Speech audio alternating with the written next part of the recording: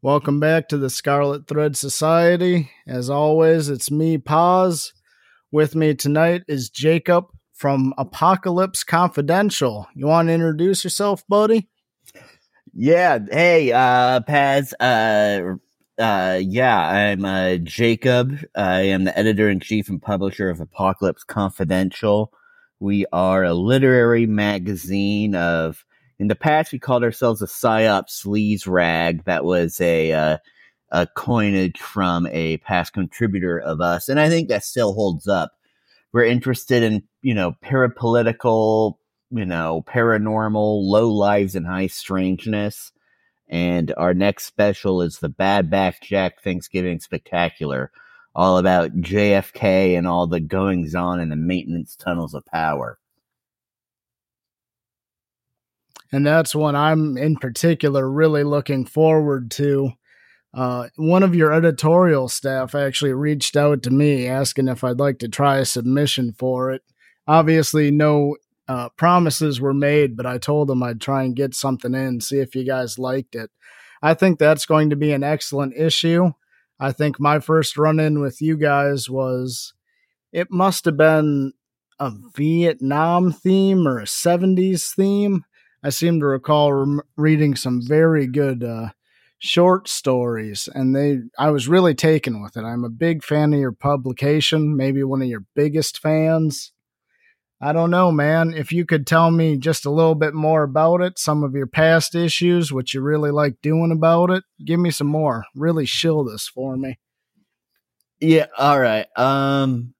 Yeah, I will say I started it in 2021. For the first year it was just me, and obviously the dozens of people who contributed to it. Basically the name from it comes from Apocalypse Culture, the famous essay collection that was collated by Adam Parfrey of Feral House. Before the internet, really, you had to go to Feral House and other sort of fringe indie publishers for all the weird shit. And so the Apocalypse comes from that name, that title, and then Confidential comes from LA Confidential by James Elroy. And, that name itself comes from all like the weird, like sort of scandal rags. There was one called Confidential. And then there's like this book series of like weird inside dirt on different cities. Like I have a old vintage copy of Washington Confidential. Like there in the back, there's like an index of all the brothels to go to and stuff. And so this sort of combining of like the sort of fringe, noited out occult kind of stuff of the Apocalypse side, and then the noir, hard-boiled sleaze of the Confidential side, that combining is our bread and butter. And it is an absolutely delicious bread and butter. There's no doubt about that. Gosh, in the initial description, you made a reference to high strangeness, and I have to ask, being the operation that I am, just how intentional is that? Do you have a background with Charles Fort, John Keel, all those fellas? I'll be honest, I haven't read any of the guys, but I listen to plenty of podcasts that talk about them. And, I'm familiar with like the Mothman prophecies and like the works of Charles Fort. And yeah, the low lives and high strangeness thing, it's a riff on the sort of cyberpunk ethos of low lives and high technology, where it's like the intersection of people who are in precarious or criminal circumstances, who are confronted by, or like are involved in like high tech stuff. I mean, at this point, cyberpunk is such like a known quantity. Everyone knows what that is. So with low lives and high strangeness, essentially what we're doing is the intersection of criminality or precarity with like anomalous or conspiratorial or parapolitical or paranormal circumstances. Absolutely. And not that I could ever describe it better than you, the creator, but that is really just the perfect summation. Your brand is immaculate. The vibe is spot on with what you seem to be aiming for. And I guess I keep repeating myself, but I can't say enough good things about what you're doing, man. Well, thank you very much. So, with all of that in mind, last year, a mutual friend of ours, Mr. Elrad ASMR, suggested that we link up and do something for Halloween, as I was talking about wanting to do a special on Halloween for Halloween. And your name Oh yeah, this has been immediately. This has been in the works for about a year. So I've got to say, well, tell me a little bit about your background then with film, or your interest in films. You know, I kind of got this feeling conversation, but for the audience, what's your attraction to this sort of thing? Well, I definitely got it from my mom. Like I always sort of grew up liking horror movies, just as like my genre of choice. And then, like, I think in like 6th or 7th grade, and like I would catch like parts of Halloween 4, which I know is sort of a favorite of both of ours because it's Dr. Loomis at his most Ahabian. Dude, Halloween 4. We'll get to this later in the episode, but that's my favorite in the franchise by a mile. That's a little teaser for the folks. And I would probably catch like parts of 4 or 5 or whatever on like AMC Fear Fest back in the day. But then in like 6th or 7th grade, like I think I watched Halloween for the first time. And then like, my mom was telling me that she saw it in theaters like when she was in high school, because it would have been like the perfect time for that. And like she was really into Halloween, like the franchise and like horror movies in general, like Prom Night, Terror Train, so aka anything with Jamie Lee Curtis. Like she was seeing stuff like I Spit on Your Grave, like a lot of grindhouse stuff that would come out here to Portland. And so it's always been, it's kind of funny looking, Halloween for a lot of people is just kind of like a scary movie thing, but for my household, Halloween is it's a family flick. It's a family affair. And for me, it was actually much the same. I came to this taste in almost exactly the same way. Growing up with my mother, she had a real knack, a real affection for horror movies as well, specifically the sort of slashers, the blood and guts, the TNA films that she grew up with as a kid. And so every fall, we'd, as you say, have a Fear Fest on in our house all October, and I acquired a real taste for it that way myself. Catching snippets. Back in the day, it was all Halloween franchise, all Friday the 13th, all month. In recent years, AMC seems to have dialed it back to 1-2 weeks. But, growing up, it was a sort of golden age for cable TV too, so I got a real nice taste of all of that. And I personally developed a real taste for slashers. There's a lot of people that think maybe they're a little too formulaic, a little too schlocky, but I think they represent really the best of what horror has to offer.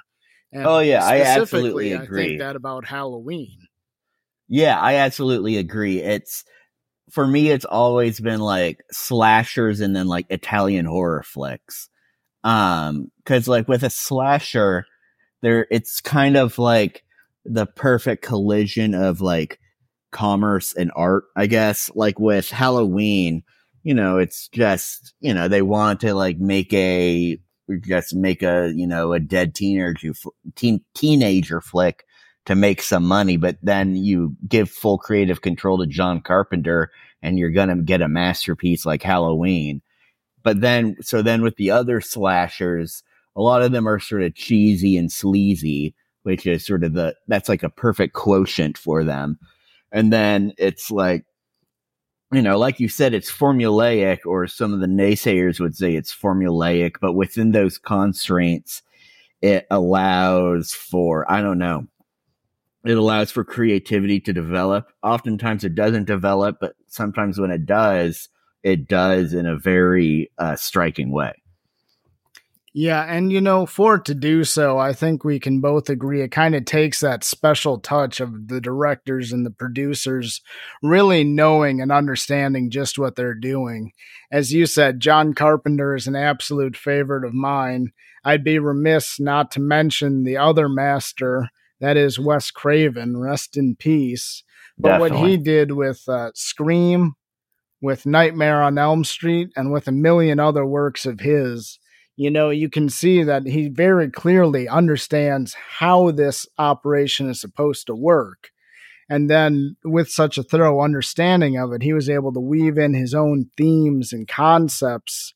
And, I think too much is said about elevated horror. Horror is not something that needs to be elevated, but he did elevate it, and not in the way that people often talk about when they talk about elevating horror. Carpenter, Craven, these guys proved their mastery of the art by being transcendent without even needing to try to be. Yeah, absolutely. Well, with Halloween, Carpenter, he just wanted to make a haunted house movie. And I've always found that a fascinating window into looking at it because obviously it launched this whole, subgenre, the slasher. Obviously, there were like a few movies beforehand that you could consider earlier slashers.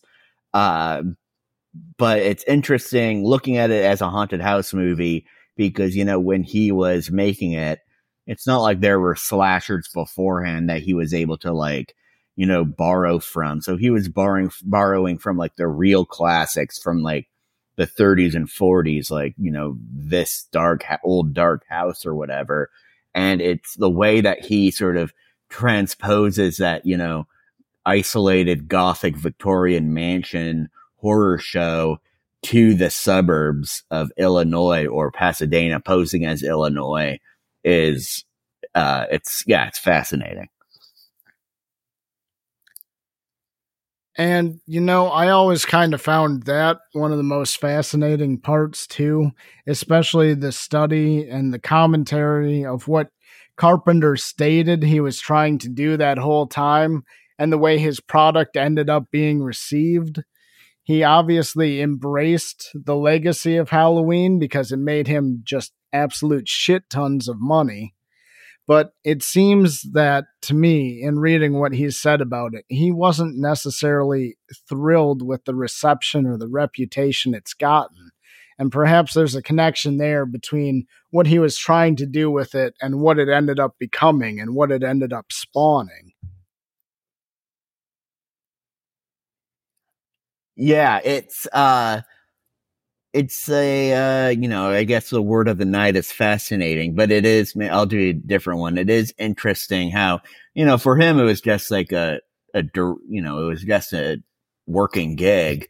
But then yeah, it spawned this franchise of at this point like 13 movies and then, countless imitators and ripoffs. And and yeah, for, the nerds like us, the Halloween franchise is this almost like sacred thing that, we stand at the altar at. But then for him, it's just another gig he did. And obviously it was a gig that he did with craftsmanship and care. But yeah. So I guess before we spend too much time just really heaping more praise on him than we need to, we should maybe actually talk about the films. The first thing I want to ask you is, what was your favorite entry from the original all the way up to the stuff that I believe it's Blumhouse is still doing now? Oh man. I mean, uh, let's just let's just take out the original because everyone's gonna say the original one, right? Um, You'd certainly hope they would. yeah, right. I don't know. I am going to, you know, I mean, I like all of them, in that sort of like MCU kind of style fanboy way, but I am going to throw a curveball and say Halloween 5 Okay. Okay. because, yeah, because it is one, and I mean, it's mainly a nostalgia one because it's the one that like I think I would see the most often, like on AMC when they were doing the Fear Fest stuff.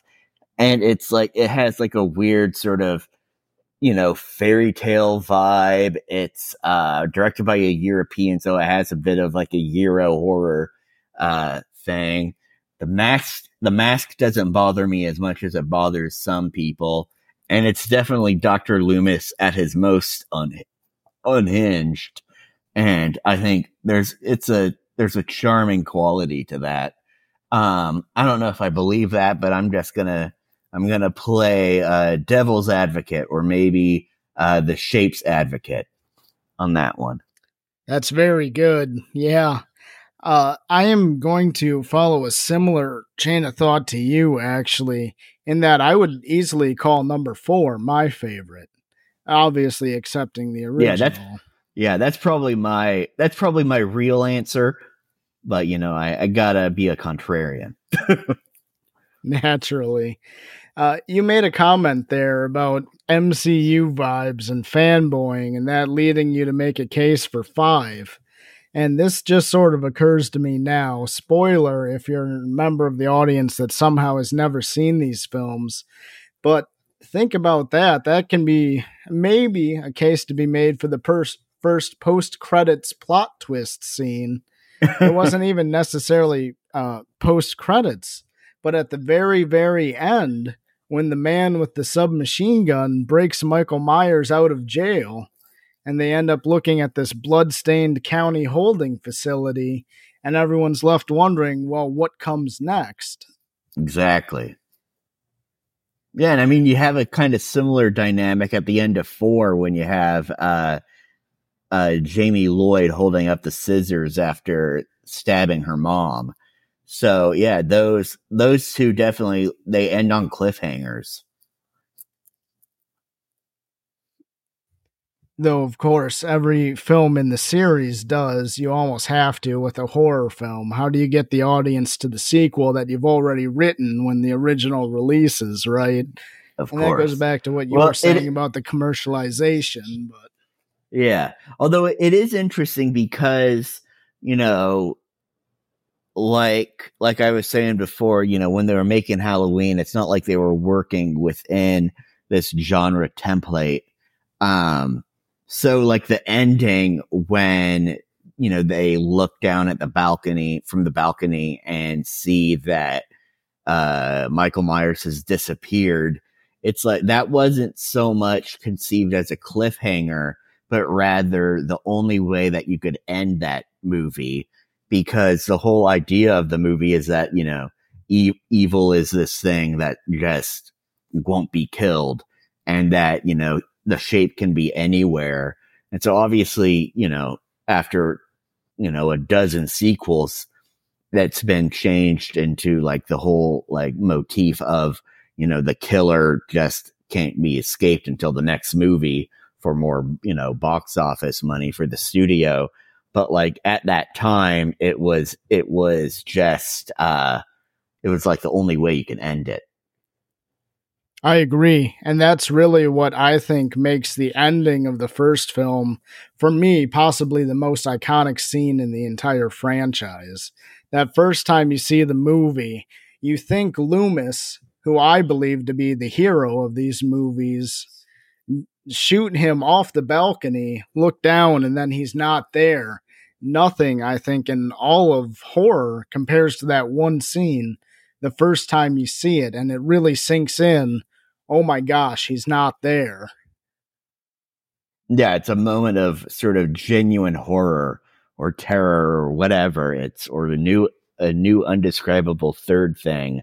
Just realizing that, the night he came home is just going to be an endless thing, and that, yeah, evil doesn't die. It just sort of shrugs off shit 6 shots and goes to the next house or something, if you're lucky. And actually, on that note, I'm going to take my own fanboy moment, if I may be allowed to, and pivot us here myself, I made the reference that I believe Dr. Loomis to be the hero of the series. And for me, he is the most compelling character. He is the second most recurring character after The Shape, after Michael Myers. But I would just love to hear you talk a little bit about Dr. Loomis, if you would, and your perspective on him, his arc, his beats, his story beats, if you would, please. Yeah, of course. Yeah, Dr. Loomis is he's he's an interesting guy. He's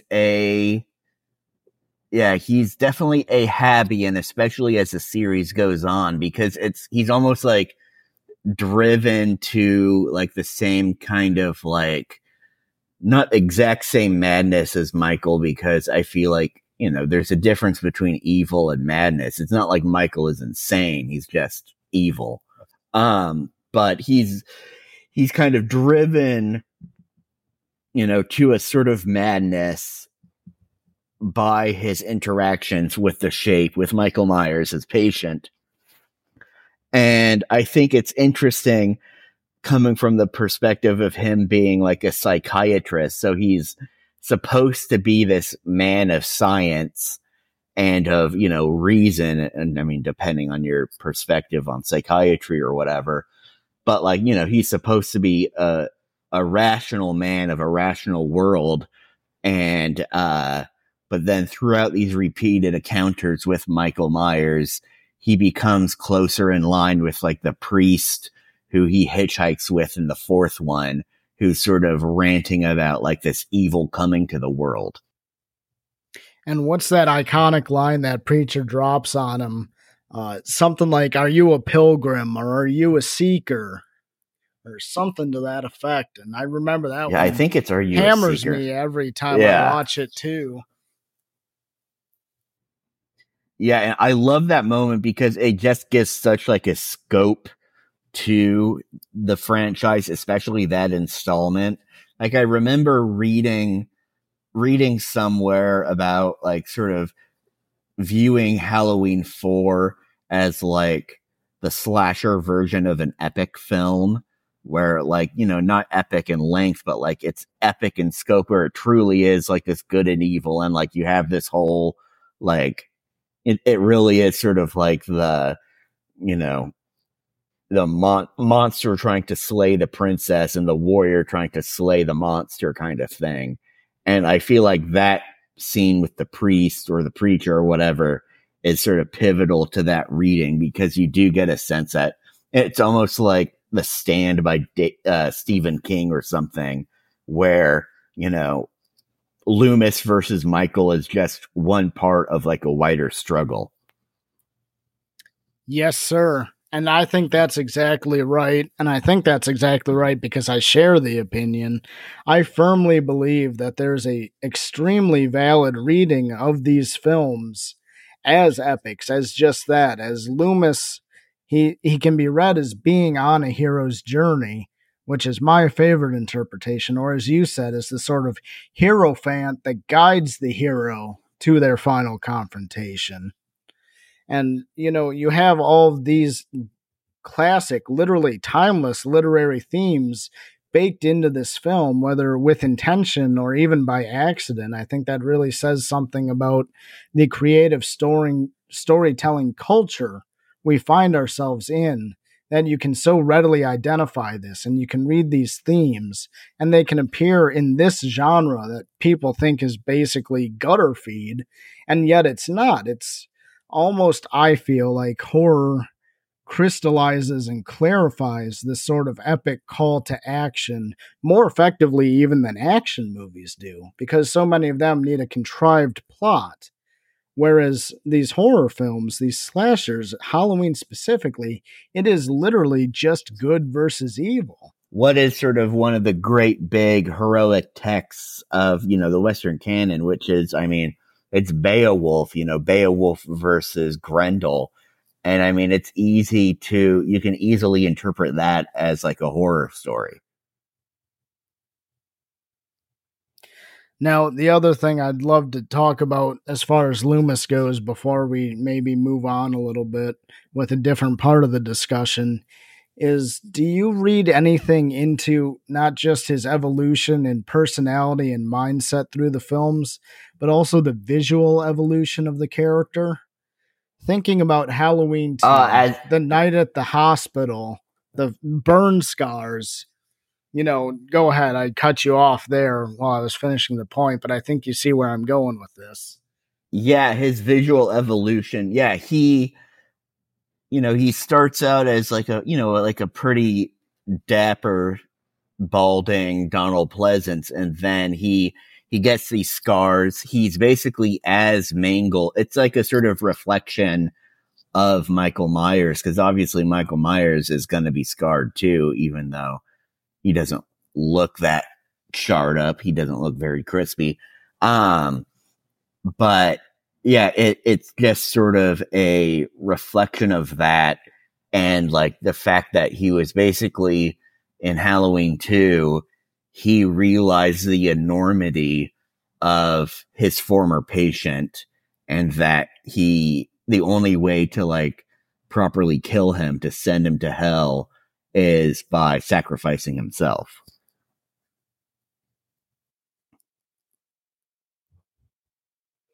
And ultimately, that's a sacrifice he has to make multiple times. First in the hospital in Halloween 2, then attempting to sacrifice himself in 4 and 5, before ultimately trying to sacrifice Michael's niece, or at least use her as bait to attempt to sacrifice himself yet again. Yeah. We see him really locked in this eternal struggle with the shape. Yeah, exactly. The good doctor versus the shape.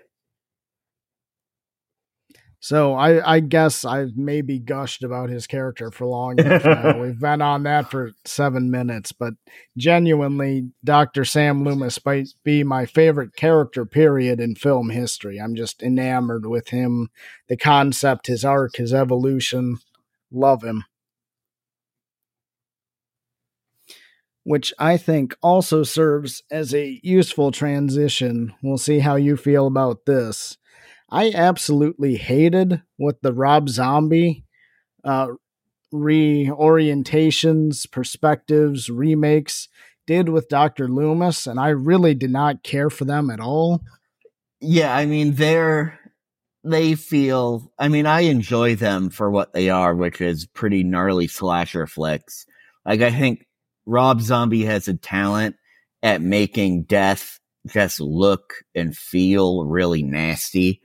And so, I'll give him tip of the hat for that. But yeah, they didn't have any they don't have the Halloween vibe, Like I said, I can enjoy them for what they are, but they're not like Halloween flicks to me.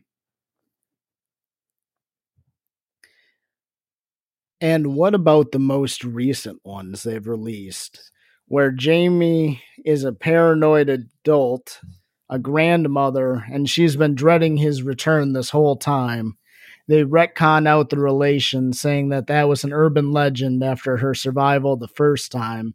But now he's back and he's still hunting her and her family for reasons that at that point actually become inexplicable. I thought it was a weird story beat. I kind of understood why they were trying to do it that way, to create a clear break and do their own thing with the franchise. But I wasn't really feeling it. Where are you at on the newest entries? I enjoyed the new ones a lot. I understood the sort of desire to just completely cut the sibling ties, and make Michael more of like a random force of nature. And I think to me it makes a bit more sense, because the only way he's able to get to the house at the end is because of the Dr. Sartan guy, who's sort of the evil Loomis. And so that made sense. I do really like Halloween Kills, because it's sort of just like the ultimate slasher flick. If you want like 90 minutes of Michael Myers killing people, like that's probably one of the best, entries you can go to. Halloween Ends was interesting. I think it's gonna sort of rise. Maybe it'll become more appreciated in a few years. The way people have started to appreciate Halloween 3 more. But I mean, it did feel like a weird way to end this new trilogy. But you know, there were definitely parts of it that I enjoyed. Well, and it was a very weird way to end things. Yeah. With him essentially, hack and slashing his way out of the middle of a lynch mob. It felt like it was trying to create some sort of hero pivot for him. I thought they were trying to do a sort of man is the real monster thing, which didn't make any sense like all the me. evil dies tonight. Yeah. Yeah, that stuff got a little old, but you know, what are you gonna do? Well, I don't know what I'm gonna do because it drove me up a wall. Like, you're trying to portray these people as some sort of horrible lynch mob, but what they're trying to do is destroy evil incarnate. Why are we making this about a mob mentality, runaway riot sort of thing? Like, they're totally justified in what they're doing here. Yeah, and maybe this is what you said, but yeah, it's kind of funny how the whole thing is about like, oh, mob mentality is bad. But then you realize it's like, well, in this example, they're like going after literal pure evil. So maybe cut them some slack, you know? Yeah. And that's exactly what I was driving at there. I suppose the thing now would be to ask if you have any thoughts on some of the more one-off entries where they tried to put Jamie Lee Curtis as the headmistress of a boarding school. Oh yeah, Halloween H2O. Man, I don't like that one. I think, you know, there's some cool parts, but it is way too post-Scream, kind of like that late 90s, like I Know What You Did Last Summer, urban legend. It's very Kevin Williamson. And like Michael doesn't move like Michael. He moves like someone cosplaying as Michael. Yeah, I don't really care for that one. Like I thought Jamie Lee Curtis in that one is a little more believable than her in the new trilogy where she's all like sort of like Sarah Connor style. But like, you know, the movie sort of it falls flat to me. Then I believe there was another one-off entry where they're trying to do a live online web show within the Myers house. Oh yeah, Halloween Resurrection. Well, that one is terrible. But, you know, I think my attitude is, you know, every generation gets the Halloween movie that it deserves.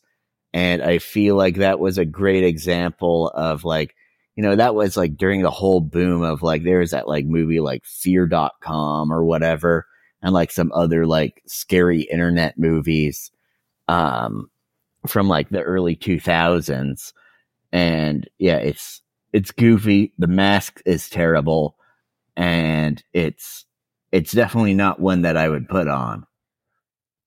No, but I'll give it this. The kung fu fight in a burning garage at the end was pretty sick, though, huh? Oh, yeah. Busta Rhymes going, looking crispy there, Michael, motherfucker, or whatever. Yeah. Oh, gosh. Oh. I guess there's not really a whole lot of other entries to cover. The only one of them, there's two we haven't really talked about. Well, there is one.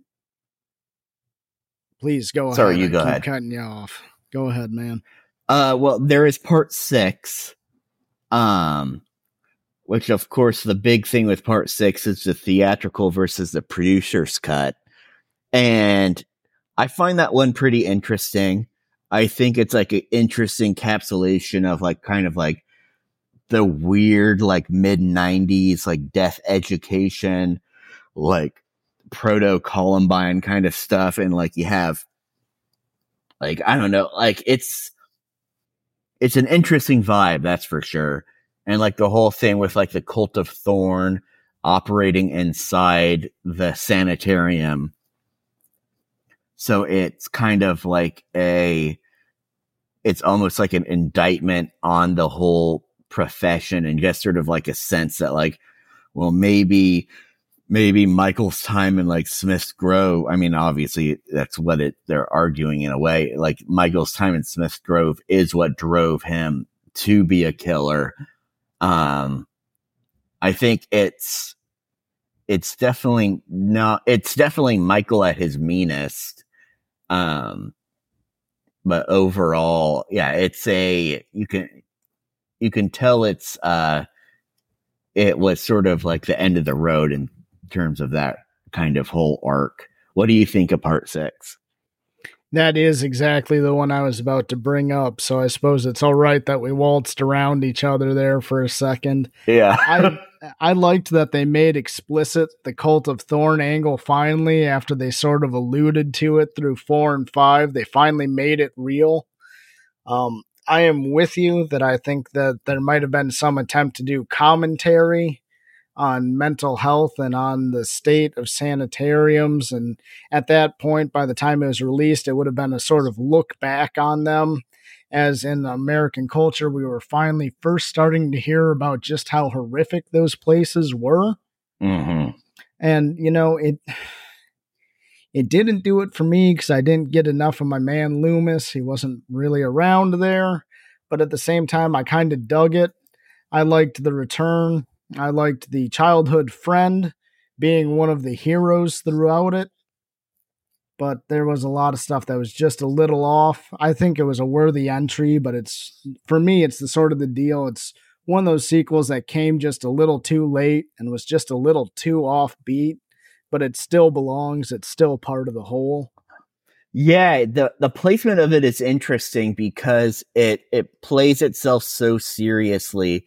When I think it came out like the year before Scream. And so you have like Paul Rudd as Tommy Doyle grown up and sort of being this like almost conspiracy theorist kind of dude. And because it's Paul Rudd, you expect him to be like wisecracking and stuff, but it's played completely straight. And so it's kind of like there's a charm to that. Like before, the Screamification, which I'm not saying that it is as a disparagement. I love Scream, but like there is definitely more after Scream came out. All the slasher movies were a lot more sort of like knowing and winking. So if I can just comment on that note real quick, that's one of the things I was trying to allude to in the beginning. Wes Craven was able to make Scream and get away with it because he's Wes Craven. The fact that everyone else tried to do that after him was the worst thing that could happen to slashers and even horror more broadly in the entire history of the genre. Yeah. Wes Craven gets to do that sort of thing because he knows exactly what he's doing. The rest of these guys are it's like playing in the ruins of a fallen civilization trying to imitate him. Yeah, it's the kind of thing where it's like, let the master cook and you can just sit back and enjoy the dish, but don't try to repeat it or something. Yeah, exactly. And I think that is something that's still tarnishing slashers actually to this day. Maybe not that exact phenomena, but I think Scream, it obviously didn't intend to, but I think Scream was kind of the death knell of slashers because everyone wanted to be Scream and nobody could. Yeah, it's like in a lot of ways, Scream should have been the last slasher movie. Because it was like the sort of the ultimate kind of commentary on it. And yeah, now it's like they're all too knowing. There's, it's like they all have the kind of like Joss Whedon effect in a lot of ways. And some of them are fun, but there's hardly any, like that was, here's something that I did not like at all about the new Halloween trilogy is you can definitely tell the lines that were written by Danny McBride because like try to insert too much sort of non sequitur humor into the script and it just fell flat. Like I want my slashers to be mean. I want them to be cheesy and I want them to be sleazy. Like if humor happens, because there's some, some of the dialogue in the original Halloween is funny. Like the interactions between like Linda and Annie and Laurie are funny, but like they're not funny in this like sort of deliberate, like, oh yeah, I'm gonna put a funny line in here. Yeah, there's lines where like, yeah, and he wants to take you to the dance or he wants to ask you out. Yeah, And there's just that exactly sort. It feels like authentic teenage humor as opposed to some hack writer throwing stuff in because he thinks he can get a cheap giggle out of an audience that's willing to eat slop, frankly. exactly. So we've got one more entry to cover. It is the one that is the most unrelated because it's not even a Michael Myers movie. Yeah. Where are you at on Season of the Witch? You said earlier it's beginning to enjoy a renaissance, and it definitely is. But how have you felt about it this whole time yourself? I've always liked it. No, I don't remember the first time I watched it, but like I always knew that it didn't involve Michael Myers. I think there's like a line that maybe John Carpenter says or someone else says where, if, the first two Halloween movies were knife movies, this is a pod movie. And, I guess I always enjoyed it on its own terms. Like there's definitely some very like sort of unsettling stuff, like the way the masks sort of like deteriorate onto the kids' heads, and it's like an eruption of insects and like uh snakes and stuff. That's definitely unsettling. And like then there's that one part where the lady is like fiddling with the silver shamrock medallion, and like it like blasts out like a laser that like mutilates her fucking face. That's pretty gnarly. I mean, definitely some plot holes and stuff like any sort of good horror movie from the 80s, but I've always enjoyed it for what it is. Yeah, I think that's more or less where I'm at on that one too. It needs to be enjoyed as its own thing because it truly is its own thing. There's no making it fit with everything else, and you shouldn't try. I think maybe that's why a lot of people were turned off on it for so long before it started to get its sort of second life now, as people are starting to watch it again and appreciate it again in places and in forums where this stuff is discussed, obviously. Yeah, for sure. Well, because it's like, everyone wanted more Michael Myers. They wanted, stick to the formula, as Mike Love says about Beach Boys. And that's what, thankfully we got Halloween 4 from that. But at the time, people weren't really feeling it. But yeah, people have definitely been gravitating towards Halloween 3 a lot more. And I feel like it's also, even though it's not like explicitly related to the Michael Myers storyline, it definitely sort of like fleshes out the lore in a lot of ways, if you want to do some like headcanon stuff about it, where it's just this sense of Halloween or Samhain, or as they pronounce it in Halloween 2, Samhain. Just the sense that it's this holiday of evil, where the ghouls come out at night. And I feel like it's sort of a great illustration of that. And like, I think another good example of that is like in Halloween 2, when like the mom is bringing her kid in, and like you see the shot with like the razor blade in the apple, or like the razor blade in his mouth because he bit into the apple. Yeah, man. Yeah. Yeah, it's like you get like that moment, and then like the preacher moment in Halloween 4, and then the moment in the original Halloween where the I don't know, the keeper of the cemetery, I don't know, the groundskeeper of the cemetery is talking, going on about like Charlie Bowles in Russellville. He took a hacksaw and then it gets interrupted by Dr. Loomis.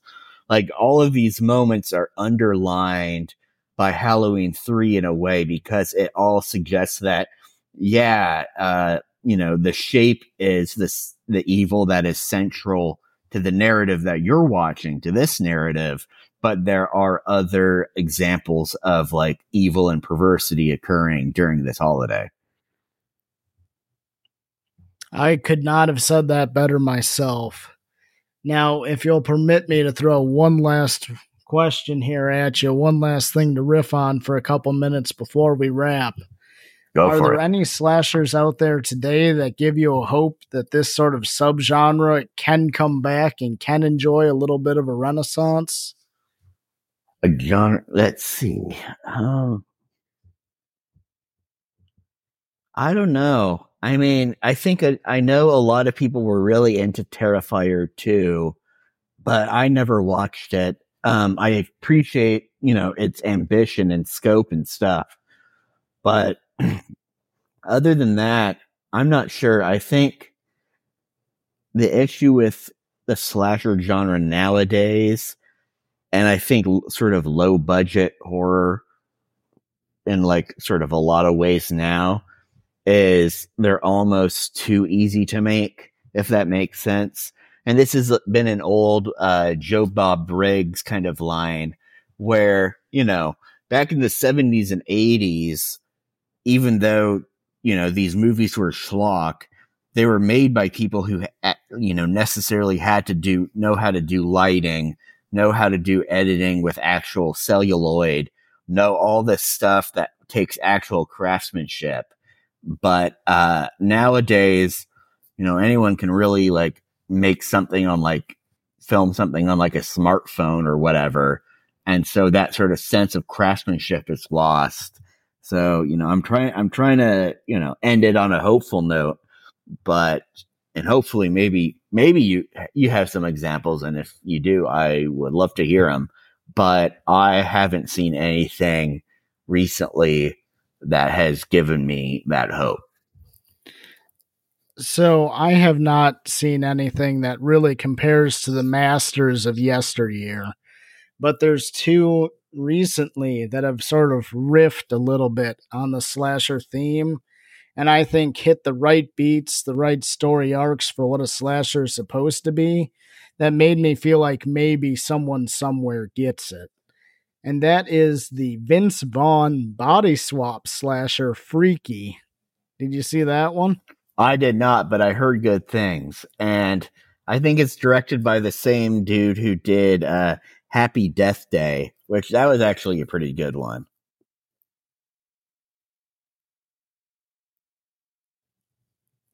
And Happy Death Day absolutely was going to be my other one. So those two are really giving me hope that maybe there is still a future yet for slasher films.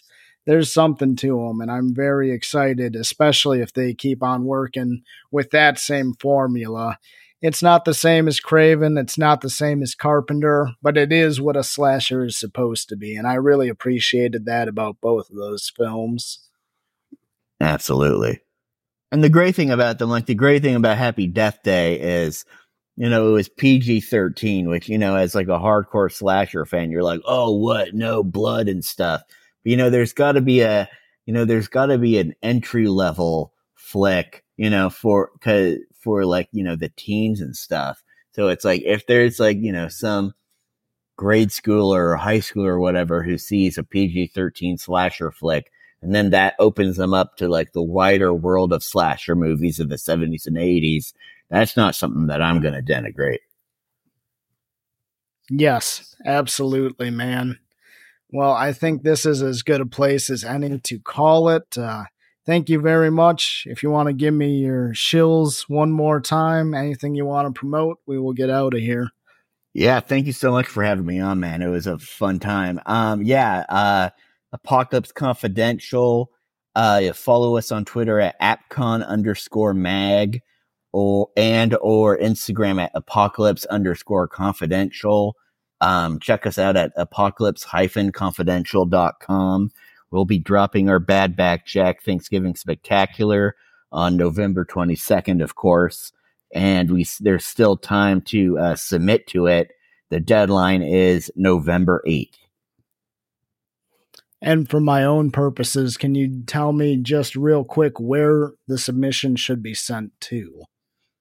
Submission should be sent to contact@apocalypse-confidential.com.